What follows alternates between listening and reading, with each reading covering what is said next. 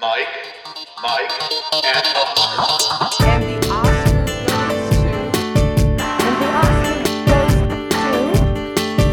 the Oscar goes to... And the Oscar goes to... And the Oscar goes to award season recaps week. And the Oscar race checkpoint. And we're back. Welcome once again to another episode of Mike, and Oscar. I am your co-host, Mike One, co-host also Mike, and we have reached the culmination of the Oscars road. We are on the precipice of more Oscars history to come. The 94th Academy Awards coming to you live this Sunday, and to wrap up our Oscars year coverage is the same wrap-up we've had for the past 3 years, and now our 4th year. It has become an annual tradition at this point.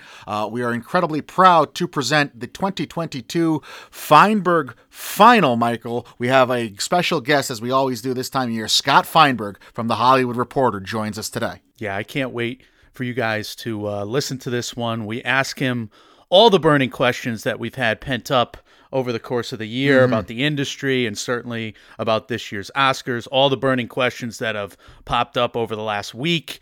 And you guys got to read him on The Hollywood Reporter. You got to subscribe to the newsletters over there. You'll get it right into your email, the awards newsletters and the awards blasts that come through on a weekly basis, rather. And make sure you subscribe to Awards Chatter. It is one of our absolute favorite podcasts. Fantastic. Appointment viewing. I mentioned a bunch of highlighted episodes, highlights of the year for me in this episode. And Mike, we also have a couple more. Billie Eilish, Phineas O'Connell of No Time to Die. They were on the show, and that podcast was the soundtrack to my trip. Remember, to the Power of the Dog that I talked about? The 2-hour stuck in traffic.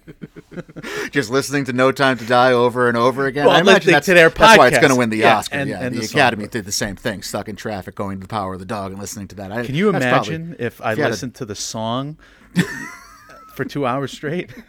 I always feel bad. Like, I try not to ever bother our guests when we have them on outside of like setting up the call and whatever. But like when I saw Scott was having both of them on, I had to reach out to him. Like, I am incredibly jealous of you, and I wish I was in the room when you were interviewing them. But the people he gets on that show of Awards Chatter is like we've talked about all year.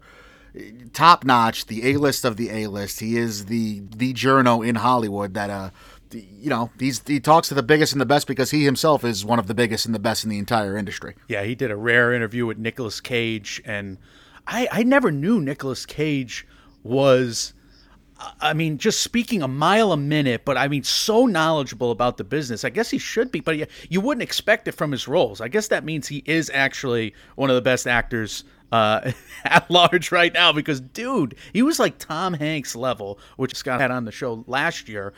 Tom Hanks level in terms of his know-how and everything. So he was interviewed for Pig, and he talked about his Coppola origins, etc., his family tree there. And, earlier in the season, Anya Taylor-Joy of The Queen's Gambit, she told quite the harrowing story growing up in the business as a kid and her early career. So Scott, he makes a lot of award seasons for these folks. We're going to talk about, his coverage of Coda. He had Emilia Jones, Eugenio Derbez on earlier in the year, so he kind of was all over Coda throughout the season, and he just had Troy Kotsur on as well, Mike. But, Feinberg Forecast on THR. Obviously, on newsstands now, you can get the Oscars issue of The Hollywood Reporter, and Scott will talk about some awesome pieces he's got lined up for the rest of the week on HollywoodReporter.com, the daily anonymous Oscar ballots, his final forecast, his final predictions, and of course what he'll talk about at the end of the episode with the Beauty and the Beast and the deep dive he does into that nominee. That was the first animated film to be nominated for Best Picture, Mike. If only he had a work ethic, he would. One of the most prolific journos in Hollywood. He not only is on top of breaking news and making news as much as he can, he does us the service this episode of breaking some news that we read the trades daily. He glitz us in on some information, some behind the scenes stuff that I had not heard anywhere else. And I'm very interested to hear what you, dear listener, think of what Scott brings to the table, not only about the takes on the Oscar show itself, about the Best Picture, but about some of the behind the scenes negotiations of what the show will look like. Just a quick show note, the last couple episodes, this episode and the meat of the episode anyway, I've been having some audio issues on my end. I'm trying to get to the bottom of them. I know it's been not the usual standard of audio that you're used to listening to. I apologize for that. You might hear some crackling, some popping this episode when I'm talking, but the bright side is, and maybe it's the bright side of all bright sides for you, dear listeners, that I don't speak much this episode. So No. it's mostly, we lay it out there for Scott to do most of the talking, as when you have someone like Scott Feinberg on, you should do. So again, apologies if you deal with a little bit of crackling and popping during the body of this episode, but I'm going to clean it up in editing and post as much as I can. But let's get down to business and let's roll with why everyone is here. The Feinberg Final, the 4th annual Feinberg Final on Mike, and Oscar. Scott Feinberg, the man from The Hollywood Reporter. We will see you all on the other side. Let's do it. All right, on the line, our favorite Oscars conversation every year, Scott Feinberg of The Hollywood Reporter, joining us once again for our Feinberg Final. Scott, how are you? How are you doing? How's the home stretch treating you? Good to be with you guys, keep our tradition going. And, I think everyone who is paying attention to this year's race is emotionally drained and physically exhausted and everything. It's just been a really long season to have this thing go, all the way to the end of March. I think the Olympics was part of that, and it's just a very long season. But the good news is we actually still have a lot of unanswered questions. I mean, that's good and bad news, because the pundits here, we like to feel like we know what we're talking about, but sometimes it really is a toss-up in a lot of categories. And the biggest one is probably the biggest toss-up of the night, and we have a bit of a tradition here. We've had a lot of fun with Best Picture this year. It seems like you're enjoying it as well. You just had a recent article, the PGA Awards Analysis. You make the cases for both Coda and The Power of the Dog to win Best Picture, and you do so. You've convinced me both ways. You cite all this long-standing history, you break down all kinds of statistics and trends, and you work in some political satire. The only issue is you've made it a true toss-up, so now you got to convince us one way or the other. Scott, what's going to win Best Picture this year? Well, here's the wild card as well. I don't know if you saw this morning, but Yeah. I did an interview with the guy who runs Focus Features, who's convinced that, and I know he has to say this, but I do believe he really believes it, and I could see why, that, don't count out Belfast. Because, again, the preferential ballot that they use to pick the Best Picture winner, it just changes literally the whole equation. And so, that certainly is a movie that it's hard not to at least like. The question is it more widely kind of crowd-pleasing or, likely to place highly on ballots than Coda, which is the other one that's sort of hard to not at least like. Then there's The Power of the Dog, which, has very passionate supporters, but also is very polarizing. So that's one where, can you win primarily with number one votes when a lot of your other votes are going to be quite low? It really is almost impossible to predict with great confidence. But I think that, gun to your head at the moment, based on momentum and sort of the way things have gone in the last few years, I think I have to predict Coda. Wow. That's a thrill to hear, and it's such an emotional movie, and emotions and passions they're back up this year, which is so refreshing, because last year was so somber. It was like we were all in the van with Fern, and we respected that movie, but Jesus, it was a long meandering season again, and it wasn't this year. Like this year, you were back on the road with awards chatter. I mean, you were live, I think, 8 times from the festivals on down. You had Javier Bardem and Daniel Craig. I mean, they're just killing it. I mean, my God, were they funny. You also had like these profound moments interviewing like the Jane Campions, the Rita Morenos, and that last episode you did with Troy Kotzer, where, I mean, it's like Coda itself. I mean, you guys had us laughing 1 minute. You had us near tears the next. I'm not ashamed to admit it. So, Scott, I mean, I'm shocked that this season I'm actually rooting for these 4 acting frontrunners, and this is unusual for me. Right. I'm not. No, I agree with you. It's like, how do you not? These guys are all, Right. people who do great work and are not jerks. And, it doesn't mean there aren't other people who wouldn't fit that description as well, but it's like, if this is the way it's going to go, Right. fine. But Not thank you for listening to the podcast because I appreciate that.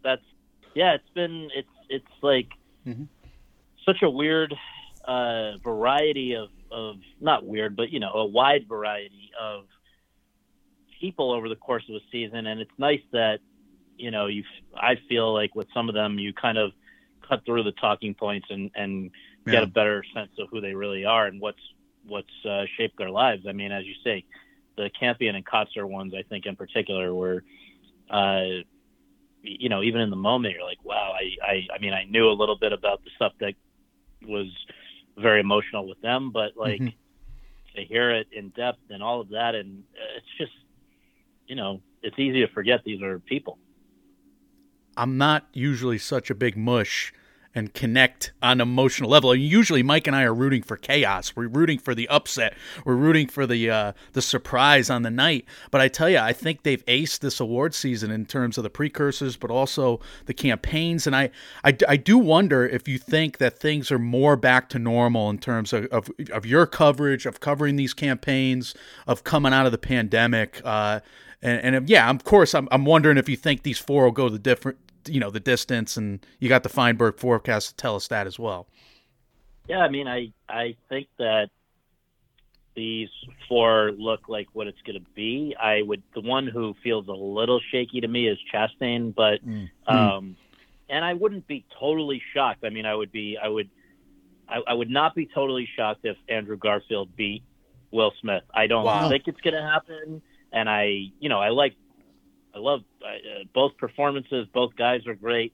But, when you've been sweeping the precursors and then you get shocked at the Oscars, that is always a gut punch when that's happened. So, and it doesn't happen that often. I mean, you think back to like Glenn Close and certain other things. I, to be honest, hope that it doesn't happen at this point because it really is. It's almost like cruel and unusual punishment to do that to somebody after so long of telling them they're going to win. And plus, these guys are all very worthy. Now, the actress is different only in that, prior to the SAG Awards, I don't even think Jessica Chastain thought she was going to have a real shot at winning. You've got 5 women in that category who none of them are nominated for movies that are also nominated for Best Picture. 3 of them have won before. Then you've got Chastain's up for the 3rd time. Kristen Stewart's up for the 1st. I could see any of them winning, but it does just seem to make sense the more you kind of step back and look at it that, Chastain, it's the kind of showy performance that, you could liken it to Marion Cotillard in La Vie en Rose or Meryl Streep in The Iron Lady or whatever, real person, kind of a exaggerated character, but and maybe the movie's not even overall that great, but the performance is. And I think that it's also a sense of like, look, Olivia Colman's great, Nicole Kidman's great, Penelope Cruz is great, but they have one. Like, let's give one of the other two, probably Chastain, a shot. Although I have also heard plenty of Penelope Cruz support. So, and she has won, but not in the lead actress category. So I think any of the 5 could win there. I just think that if you have to lock down a pick right now, it's not possible to justify somebody more than Chastain. So what happened, the one name you didn't mention there, and it's the one name that we were, flooded with over on Film Twitter in that category and won all these critic awards. Obviously I'm talking about Kristen Stewart. If you're talking about the criteria of why Chastain is checking all these boxes, I think the argument can at least be made. You could say the same about Stewart. Did anything happen to that campaign? I think the bottom line is that neither of those 2 movies, Tammy Faye or Spencer, were particularly popular with the Academy. I mean, Spencer had some nice reviews, but it was primarily Kristen Stewart's reviews. I think a lot of people hate both movies. I think they might hate Tammy Faye a little less. And I think it might be as simple as that. You wrote an awesome piece on Lady Gaga and what happened there. Any kind of, taking a step back from Gaga and not getting in, and then she doesn't win at BAFTA. Joanna Scanlon wins there. Where do you think she's at? Her career, she seemed like she was really going for this, and she's just, you hear all these stories, her taking it so seriously and really committing to the craft. What do you think happened there that she just got boxed out? I think part of it is it's not a good. It's again a movie that made some money, but not very well respected among critics or higher brow folks. It's just not a great movie, and it's a little all over the place. And everybody's doing a different accent and in their own movie. And I hear think this, Mike. And I mean, the other thing though is I think there's probably a little backlash. She said a lot of bizarre stuff during the campaign. It felt like she was a little bit asking for it too much, And I think that the reality is, somebody pointed this out. It is sort of following the Cher trajectory, where it's like, wow, your first movie out, which I think for Cher may have been Silkwood, I think, in terms of catching people's attention. They're like, wow, she's really good. Let's nominate her. We didn't expect that. That was Lady Gaga for Star is Born. The next one, they're like, well, and I think for Cher that was Mask. It's like, well, not so fast. Let's just, you're not necessarily really an actress first and foremost, and I'm not sure about you as, your abilities, blah, blah, blah. So sit down. You're not getting nominated for that. And then maybe the next thing back will be Lady Gaga's Moonstruck, where it's like, all right, you've worn us down, and but I think there's she did win an Oscar for the music of for the song from Star is Born. I don't think she's been deprived. I think the only thing here was that it was just the expectation versus, it's not that she ever necessarily really deserved to be a slam dunk for the Oscar nomination, but I think it started to seem like she was, especially when you have highbrow groups, supposedly, like the New York Film Critics Circle, are giving her Best Actress. That was, to me, one of the more bizarre choices of the season. You're hitting on something I wanted to ask you about, and it has to do with the article you did just drop, talking to the head of the Focus Features today. The preferential ballot was one aspect, but he also said another aspect that kind of that caught my attention. He said in there that Belfast can win and can surprise because people put too much stock in what happens in the Oscar precursor road. Between COVID and all these changes that are going on with the scheduling of the precursors and the Oscars kind of being their own island, do you sense that's a real thing in the business right now, where the Oscars are kind of unto themselves and not really, it matters less what happened in the precursors to what's going to happen on Oscar Sunday? I think that increasingly they are their own thing. I mean, the Academy used to be a primarily, U.S. UK organization until not that long ago, and then the byproduct of the Oscars So White thing, where they're all right, we're going to make an effort to get more non-white and female members, was that they also ended up getting a lot more members based outside the U.S. for whom subtitles are not a deterrent, and have different, maybe higher brow tastes and all of that. So I think that, and it's also, they're no longer, the guilds, none of them are particularly representative of the makeup of the Academy anymore. And so you can get hints of the way people are thinking. Then you go to BAFTA and, you could argue whether it's good or bad, but they are completely removed from being relevant to predicting the Oscars, when you now have small groups of people who are, told that diversity has to be a first and foremost consideration when they're picking their nominees. Like, it's just it is not going to, the winners may or may not still overlap in some cases, but it's going to be coincidental, not causal, or we won't be able to pinpoint any influence of BAFTA anymore. So I do think that it's it's probably more than ever a different organization than any of these others. I don't know that there's one that I would say you could put that much stock in. Yeah, last year we had you on, and you did represent something the Academy, it seems like the Academy's been telling you that, or a feeling that they have, and that the precursors can somehow and sometimes steal their thunder a little bit, because it is just chalk again and again and again. And now, last year we did have some surprises, and BAFTA threw us for a loop at the end of the day. And maybe this is 2 years ago. Thank God that you keep coming back. But I wonder if award season should coordinate more. And Mike and I have been, we've been thinking and arguing amongst ourselves about how they could and how these precursors could kind of funnel down like almost a sports bracket. And you got knockout rounds or whatever. What do you think is the future of award season? Do you think these shows continue in the precursors to go different, or do you think they'll try and line back up with the Oscars again in the future? I mean, I don't think any of these guys are voluntarily going away, and they want to spread out as much as possible. I mean, it was a weird situation this year where you had BAFTA and Critics' Choice on the same day or whatever, but that was kind of just a scheduling freak thing. Yeah, I mean, they're not going to go away, and I don't know that they can make themselves more. There's no group that can make itself more, resemble what the Oscars is. And so what you have is a bunch of groups that, the guilds and societies and whatever, they represent may or may not represent little pieces, little branches of the Academy, but they happen within their own window of time. You've got Golden Globes and Critics' Choice, which are journalists who have no representation in the Academy. You've got BAFTA, which is, God knows. I mean, I'm in BAFTA. I don't know what that means. So, it's not even all British people. So I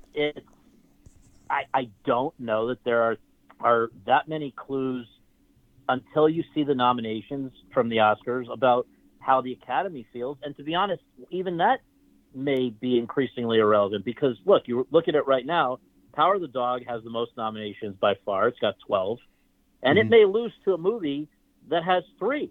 Yeah. And that's because of the preferential ballot. It's not and also, as somebody else has pointed out this week, it's like the nomination vote totals don't really actually mean anything anyway. What was Coda supposed to get a costume design nomination? Right. It's a contemporary story. It was never going. There are certain movies like Dune which are tailor-made to be in a million categories. So the nomination count itself doesn't even really tell you anything about overall popularity. It just tells you that a movie is widely well made. But if because Coda didn't get a sound nomination doesn't mean that sound people didn't like the movie. It's that on what basis are you going to nominate it for best sound? So I guess my point overall is that I think that I've never felt less confident that any of these groups are actually telling us anything that matters. I think it just kind of builds a consensus. You start to see momentum. If people are in their own ways like sheep, they're going to follow what other people do a lot of the time. Not all the time, but a lot of the time. And so that's where something like you just see Will Smith. It's very unlikely that you're going to get a large number of people who then say, well, not Will Smith. That's all that this stuff, I think, really tells you. So you're talking about a disconnect between the Academy and other voting bodies and precursor shows. What about a disconnect within the Oscars ballot itself? Because this is the second time in the last decade or so we're going to have, you mentioned Dune, which we've compared and a lot of people have compared to Mad Max. You're going to have this technical marvel of a movie that could win as many as 6 Oscars on Oscar night, and yet it's never been taken seriously as a best picture threat. Its director, who's the composer of all these different technical aspects, fails to merit nomination in the director category. What's the rationale between the separation of how Dune's viewed? Like, why can it be so successful below the line and yet it's treated as almost an afterthought above the line by people who are in this space? Well, I agree with you that probably the oddest thing to happen on nomination morning is to not have Denis Villeneuve in there. And I'm talking to you now as somebody, I feel like I can share more personal feelings about how I feel about these movies because voting is over. I didn't even really particularly like Dune, but it was clearly a massive directorial achievement. This is a guy who almost to the degree of Christopher Nolan is a specialist in just creating worlds, in previous generations. That was Lucas and whatever. This is the fact that it got all those below the line nominations, but not director is bizarre. And obviously can only be attributed to the director's branch because they're the only ones who picked the directing nominees. So I don't know what they were thinking, but there's that.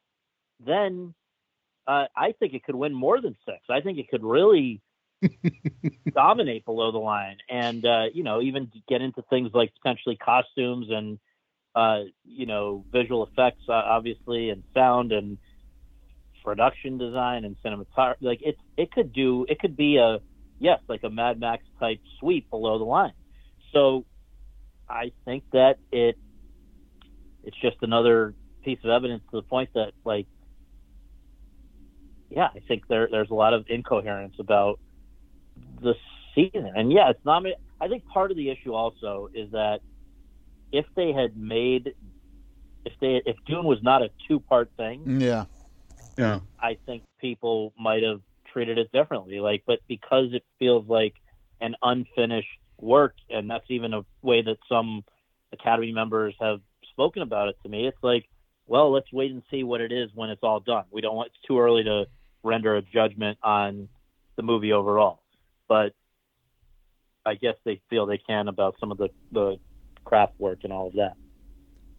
Really appreciate you handling all these burning questions that have been literally burning us up all year long in such a succession here. And here's another. Flea is like at this nexus of disconnect, because here we have 3 separate branches nominating it as an international animated documentary, all 3. And Neon does a beautiful job with their campaigning, and they get this movie in all 3 categories, and yet now it appears, based on precursors, Vegas, whatever, that it's going to lose all 3. Is that going to happen? Or what do you think went wrong? Is this voter confusion here with Flea?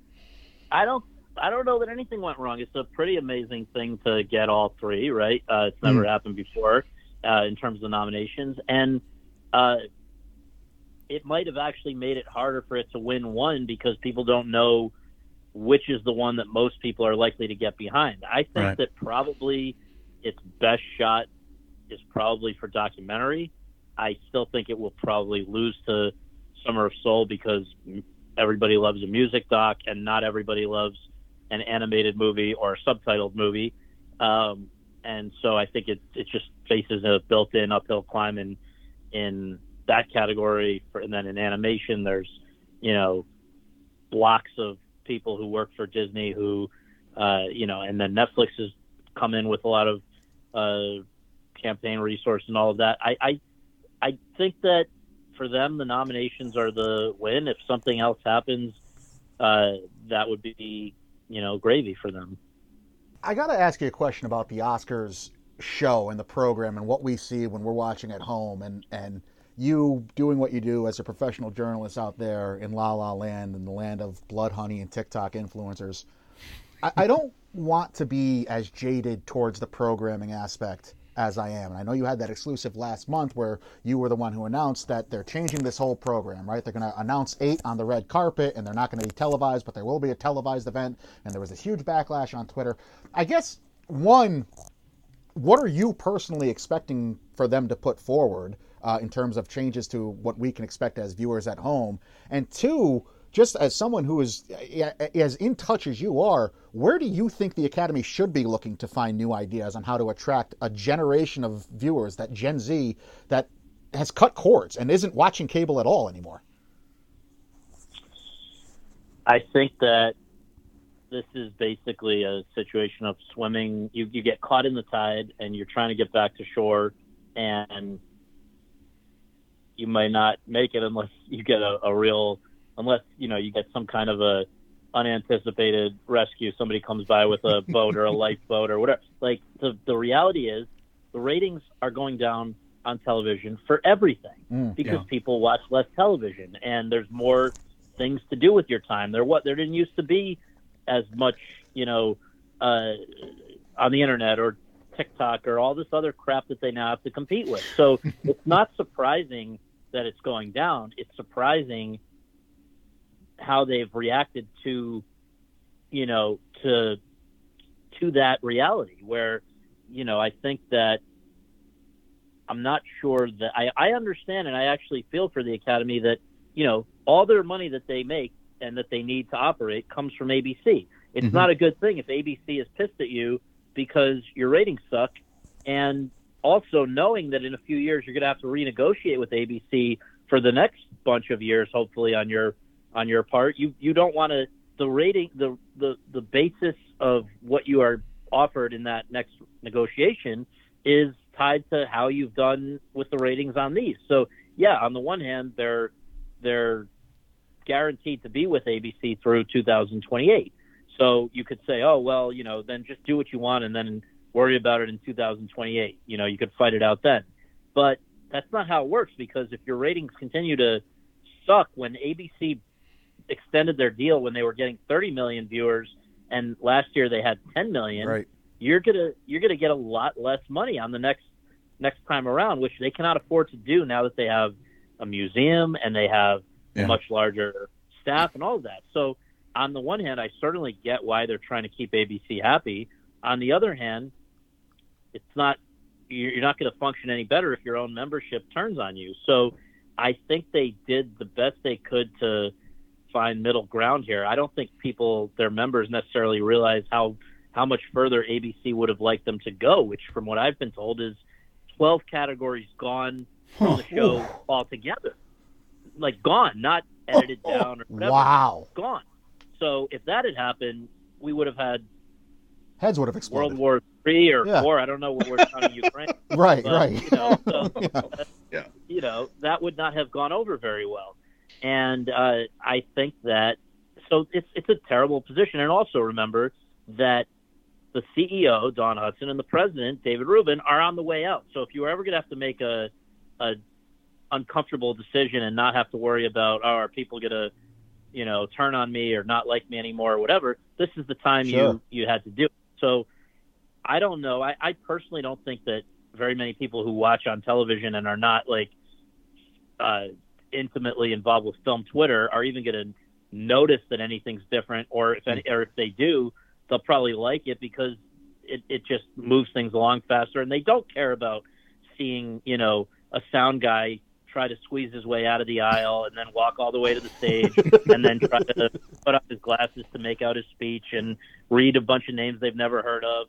It's not going to bother your average viewer, but I think that it clearly bothers a lot of Academy members who are worried that this is just one step on a slippery slope. But what about, I mean, this may be too far in the weeds for you, and if it is, I apologize, and we'll move on. But why has there been this resistance towards embracing streaming or embracing YouTube or embracing some other aspect that isn't just that Disney still has a hand in, that ABC still owns, but isn't just the television set that's been in your family room since the 1950s? I agree with you. I mean, they have Disney Plus. They should be making this like March Madness, right? And you build a whole week around it, and even the nominations announcement should be like the way they do the picks for NCAA, and you can do a lot more to create excitement for the Oscars than having, I forget the guy's name even because I don't think I knew it before they announced it. The guy that did the nomination, right? He's not even a movie guy. It's absurd. It's like these guys. I don't understand why they can't get out of their own way on a lot of this stuff. I know they mean well. Everybody's trying their best, but like they're not helping themselves in a lot of ways here. Like you know, Amen. So it's a tough one because the reality is out in the world, even movie lovers, contrary to what Film Twitter says, are not that riveted to see best costume design Right. presented. But at the same time, it's an important part of movies, and this is an organization where everybody, it's all about everyone being important in the movies. So you've got to figure out a way to do that, where people feel valued. And I think that what may end up, who knows where it ends up in a few years, or even maybe sooner if Disney does sever if there's a way out of this current deal. It might be the best thing for everybody if there is, because then it could be maybe more reimagined as a totally different thing.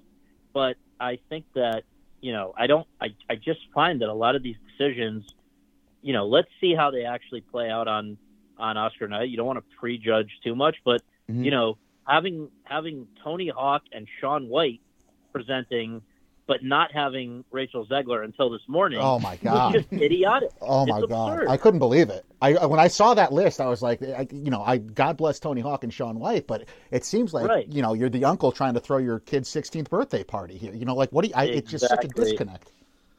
And I understand apparently what Will Packer's trying to do. And again, it's a thankless job. I'm not trying to be Right.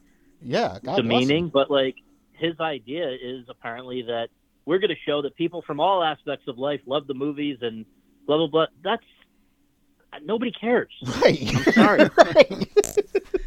It's so frustrating for us because, like, the audience is out there. Maybe they're in their homes more than ever with streaming, but some of those numbers, and who knows what the Netflix numbers actually mean, but those viewership numbers are astronomical. The subscriber numbers are ludicrous.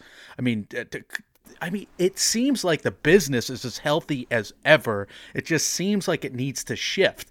We have, the next day airing of the Oscars on Hulu. I mean, they're not live. It's not live, obviously. We had SAGs playing on HBO Max forever. I'm wondering if maybe that's the test case this year, Scott. I mean, are we going to have them getting out of this deal and moving to streaming sooner? If it's not you, I mean, we had the BAFTAs broadcast on BritBox. BritBox, yeah. Right. If they go, Finding. if they do, if they do disconnect from ABC at some point, because I get it, right? ABC is trying to keep ABC going, right? They're trying to keep people from cutting the cords, and live television like sports and like award shows is what's keeping people connected. So, I mean, are they just the ones? I mean, this is a whole mess of That's vertical what's weird, integration. isn't it? Like, what if live sports and award shows are the only things that still get even decent ratings, which they are, I'm not sure why ABC is being so,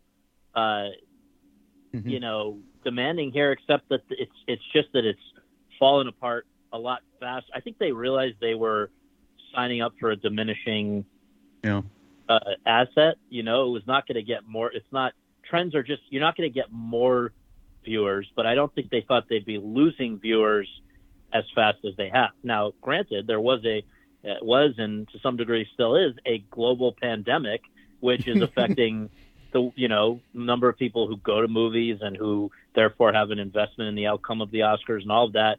But I'll tell you what else is not really super effective at getting people to care about the Oscars is having three hosts who very few people outside of New York and LA give one iota of a damn about. It's a fair point. So what's a win for the Academy? What's a win on Monday when anything comes out, the ratings, the headlines? What do they think is a win this year? Because there's going to be a regression towards the mean, because you don't go from 30 million to 10 million probably during a pandemic without getting some of a million or so back. Is 15 million a win? I hope so.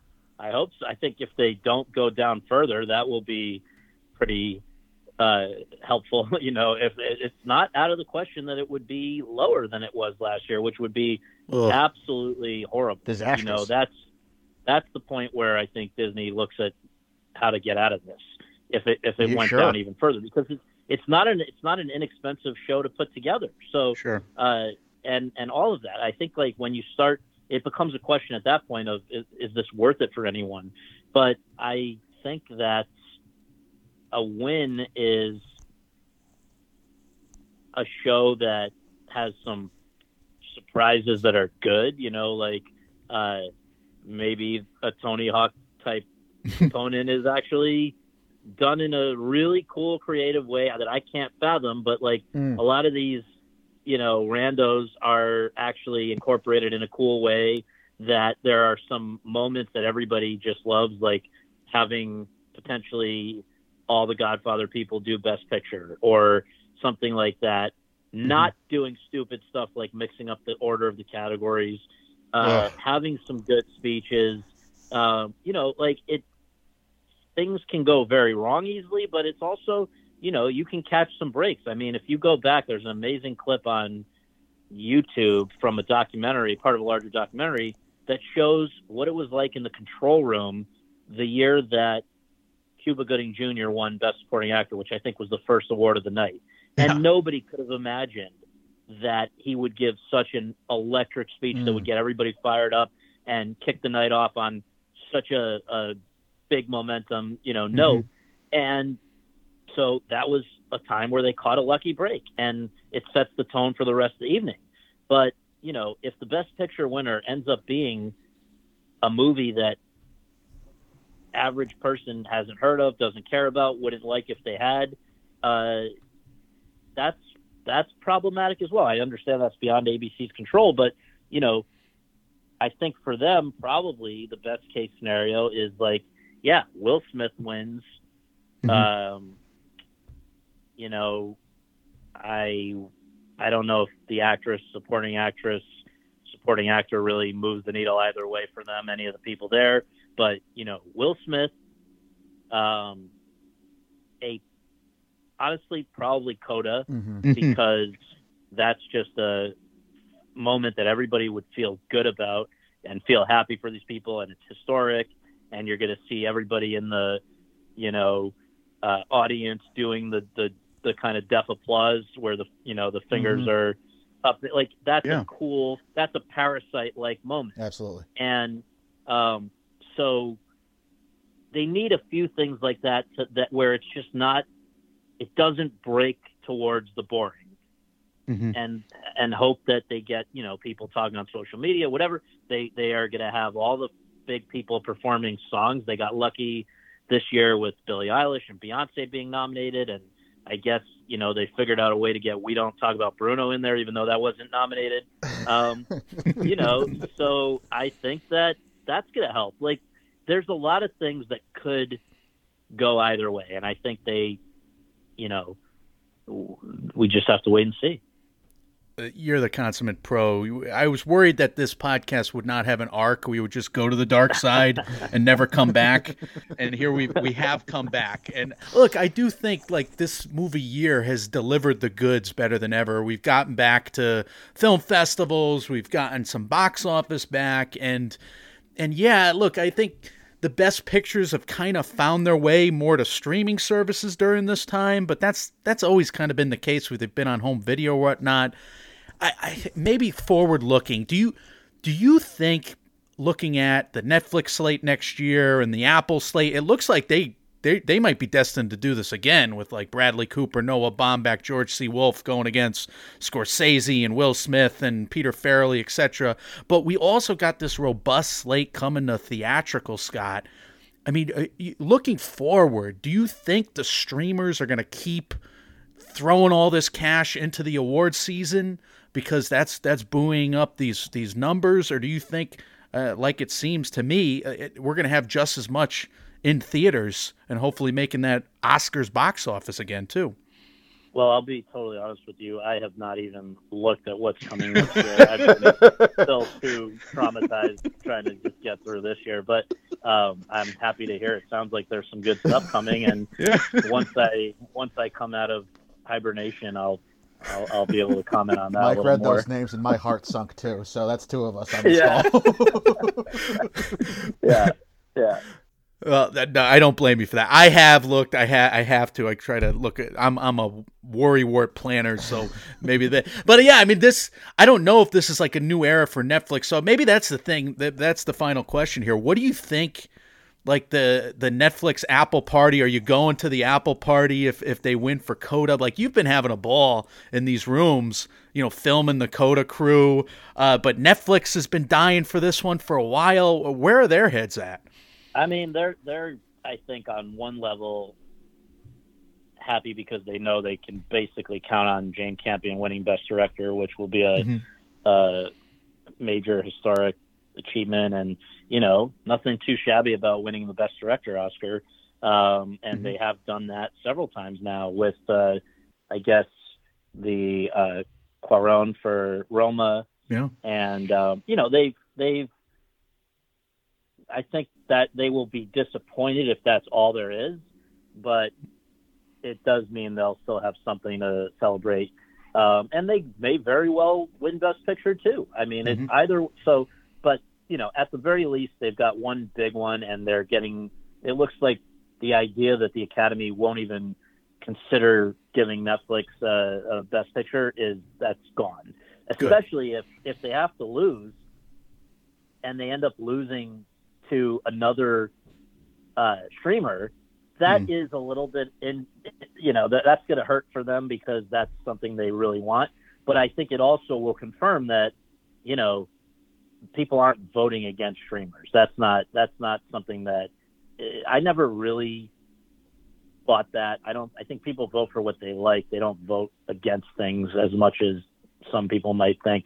So I think look, if Belfast wins, then that becomes a real source because maybe you have to wonder at that point if there really is anti-streamer sentiment. But I don't believe that there is in any large numbers, and I think the numbers are getting smaller every year, especially during a pandemic when people are so grateful to have the ability to watch movies without risking their lives.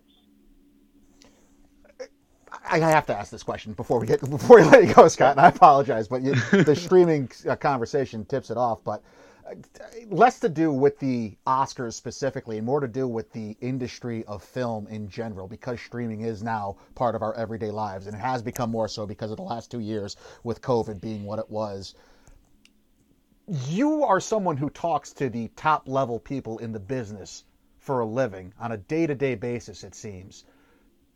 Do you sense any sort of imperative to save the theatrical experience, knowing that there's this whole shift towards streaming and just watching movies from the comfort of your couch going on in the industry at large? I mean, do you have any, I guess, can you leave us with words of hope about what might be to come for the theatrical experience, or is everyone just kind of waiting for COVID to officially end to see those numbers and what they do and then go from there? I don't know that the Academy is that directly invested in it one way or the other. I think they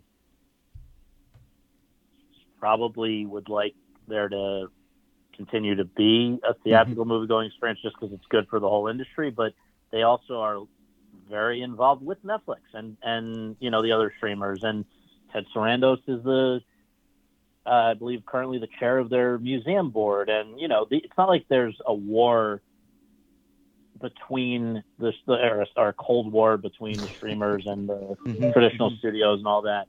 So I think that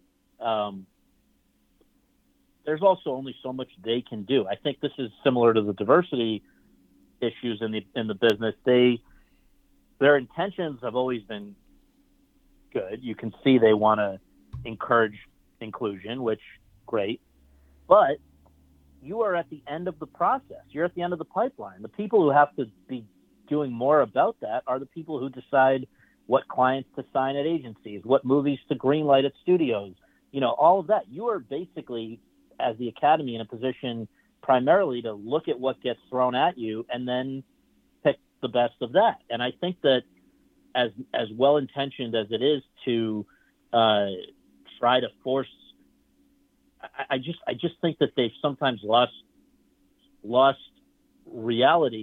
touch with reality as far as what they can actually do. And I think the same is true of the theatrical experience. The Academy is not unless they ban movies that are streamed, which I don't think anybody would want, especially, they make their own, all movies now are pretty much made available to Academy members through the Academy's own streaming service. So they're gonna now come out and say they're against streaming. I just think that they at a certain point have to pick their battles. Doesn't mean they root against the theatrical. Of course, nobody's rooting against the theatrical movie-going experience, but there's only so much that they can really do to have an effect on where that all goes. Scott, we can't thank you enough, man. This is a year of pent-up burning questions all thrown into one episode, and I'm going to give you the only softball of the 45 minutes here and just ask you about what you got coming up this week. It's Oscars week. You got the big Oscars issue at THR coming out, I'm sure, any day now, and then you got the final Feinberg forecast and the could have been a contender piece. I love that so much. So should have win, could have win. What do you got? Well, thank you. I appreciate it. And, we're taping this on Tuesday afternoon. On Wednesday morning, I'm excited for folks to read if they choose. We're starting to roll out the stuff that's in the print issue of the Oscar issue. That's going to be rolling out online and, starting to roll out online.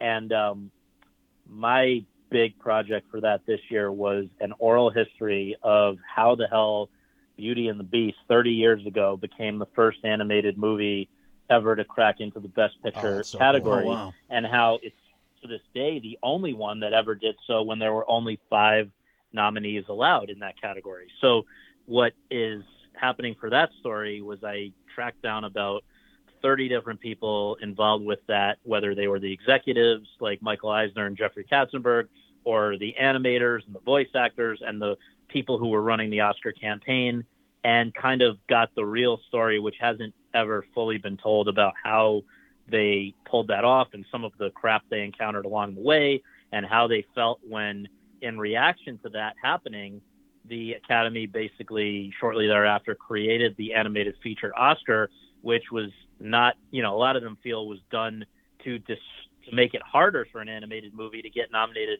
for Best Picture, because there was a place for that to happen elsewhere. So anyway, that's the big one that I've been involved with. But yeah, we're going to have a brutally honest ballot tonight as soon as voting closes, and then one every day until the Oscars. And so that'll give people a little insight into how some voters are thinking as they filled out their were thinking as they filled out their ballot. And just a bunch of other random stuff. We got, actually, Friday night is Governor's Award, so I am going to add one more episode of the podcast, which we recorded 8 years ago with Liv Ullmann, who's getting an honorary Oscar. And I think it was before I had a podcast, but I recorded it, and the audio is good enough, not as great as we would have usually, as it would sound today if we did it for the podcast, but good enough that hopefully gives people a chance to remember how many great things she was a part of en route to getting this recognition. So that'll go up. And then honestly, Monday morning, we start with Emmy season, because our first episode of the Emmy season podcast, our first episode of that, of the podcast of the Emmy season, is going up Monday morning with all the Squid Game people. So that has been recorded already, and excited to get that up, but also to drop off the radar for a little while. So I was going to say, so a nice, easy, low-key week for you and everyone at THR. Huh? Yeah, right. We cannot thank you enough, Scott. Truly our favorite conversation every year. Can't wait to do it again next year, buddy. Thank you. Thanks, guys. Take care. Have fun on Sunday. You too, bud. You too. Bye. We got to thank Scott, as we always do and have, and I feel incredibly honored and blessed to have him. He agrees to come on and share part of his extremely busy schedule this time of year with us. I can't thank him enough. He's been nothing but so nice to us, but I also want to extend our thanks to everyone we've had on this award season and this lead up, and every year, quite frankly, in the lead up to Oscar Sunday as we have. But man, they don't get better than what Scott brings to the table every year for us, do they, Mike? It's just a phenomenal conversation, and like I said, I mean, we don't hold back. We go at him hard with the toughest questions we can come up with, and his ability to handle these questions, and then just the willingness to be on our show in the first place. We come from the same area in the country, and we didn't know Scott growing up, obviously, but we've known his work even well before. Now, the way people geek out over movie stars, we kind of grew up geeking out over Scott we do. and other journalists in I space. think he senses our cult follower willingness, and there are tasks in our future that, Scott, we are willing to take wholeheartedly with our eyes wide open. No, we'll go after people for you. We'll just go exactly. Whatever you ask us to do, we'll do. Now, look, Scott, we've admired him as a journalist throughout. He is a true journalist in that sense of the word. He's breaking news. He's covering this industry the right way, and make sure you guys follow him. Follow him. That's our words of wisdom today. Follow him on the Hollywood Reporter. Follow him on social media at Scott Feinberg on Twitter, Scott_Feinberg on Instagram. Make sure you look out for all of his pieces that he just talked about that are upcoming this week. Go back and read his old stuff. Read that PGA awards analysis piece. It's awesome. And, of course, you can listen to Scott on a podcast. Awards Chatter is appointment listening every week. It's always good, and you can't say that about MMO, Mike. You can't. We're not always good. Sometimes we're very mediocre, and other times we're flat out terrible. But obviously when we have great guests like Scott and the guests we've had this season, like you said, I mean, we put out great episodes because we can't help it. Like, we can't lose when we got guests. I always say, like, when I don't know why people of such regard, the Eric Webbers, the Scott Feinbergs, the people we've had on in the past, people that come to us routinely, I don't know why they choose to grace us with their presence, but we are eternally grateful when they do, each and every guest we have, because it does certainly raise the prestige of this programming, as otherwise Something when it's me better, and you, yeah. we strive for mediocrity. So, but in all sincerity, once again, well, thank you to Scott. Thank you to all our guests. We hope, dear listener, we brought some entertainment, some insight, some knowledge for you to go into this Oscar Sunday with, to hopefully at least enhance your viewing enjoyment and viewing pleasure, and maybe even fatten your wallet along the way. And if you lose money, I don't know, blame Mike, not me. Guys, you heard Mike's words of wisdom already. When you're done listening to Scott on Awards Chatter, when you're done following him, if you also, dear listener, would not mind leaving us your thoughts, comments, questions, or concerns, because as always, what matters most to us are your thoughts. What do you think about the news Scott broke on this program? What do you think about his takes? What do you think about our takes? Or if you want to just leave comment on anything else we have done here in the MMO Empire, do feel free to do so on our social medias. We are Mike, and Oscar on Facebook and Instagram, at MM and Oscar on Twitter, Mike, and Oscar at gmail.com, and on Reddit. We are available wherever you do hear podcasts. If you're listening to us on either the Apple Podcasts or the Spotify app, if you would be so kind as to leave us a 5-star review, those truly help us out a ton. Michael, you gave your words of wisdom already. I'd say fill the people in on what's coming next, but we're here. This is next. It's Oscars time, finally. The 94th is here. We're going to do our recap and reaction show next. We're going to pivot at some point, depending on what happens at the show. If we need a Fallout episode, we'll give it to you. If not, we're excited to pivot after this grand finale and pivot to the year in preview series that we know you guys love, that you turn out to in droves. We always get great ratings on our year in preview series. So that'll be April. We'll also be, we'll be reviewing all the new movies that come out. I think I got a long schedule of them, Mike, that I'm afraid to show you at this point, because I know you... Please don't. Hold off until May. Like Scott, you get daunted for a little bit. You need a little rest. But no, it always rejuvenates us, though, right? I mean, we get excited about all these movies that we want to see, that we've been teased about for a while, and that, these studios will tease us throughout the next 12 months, heading into what will certainly be another 14-month Oscar season, no doubt about it. And we will be here. Is that all this was? In springtime, voting for award. No, I think this is a long season, but I'm really glad for the excitement that we got coming down the pike here for this finale. It didn't pit her out at the end. I was so worried about chalk, and we certainly have some stuff of intrigue to look forward to on Sunday night. So be sure to tweet along with us. We will be active on Twitter at MMNOscar. Once again, if you want to conversate and talk and share bars back and forth on Sunday night during the show, we will be on there. I am beyond curious to see what this telecast looks like, what the Academy finally puts together for us, especially thanks to Scott's intrigue, and I'm just looking forward to all of it. But thank you, dear listener, for bearing with us and being with us and listening to us and tuning into us all year long. We hope to keep giving you reasons to tune in and keep talking with us on our social medias as well. And guys, like we always say here, when reality sucks, you can come strap in for the 94th Academy Awards with us. Our thanks to Scott. Our thanks to all our guests all season long. We are Mike, and Oscar, trying to make award season year-round without the stuffiness. We will see you all, I guess at this point, very early Monday morning. See ya.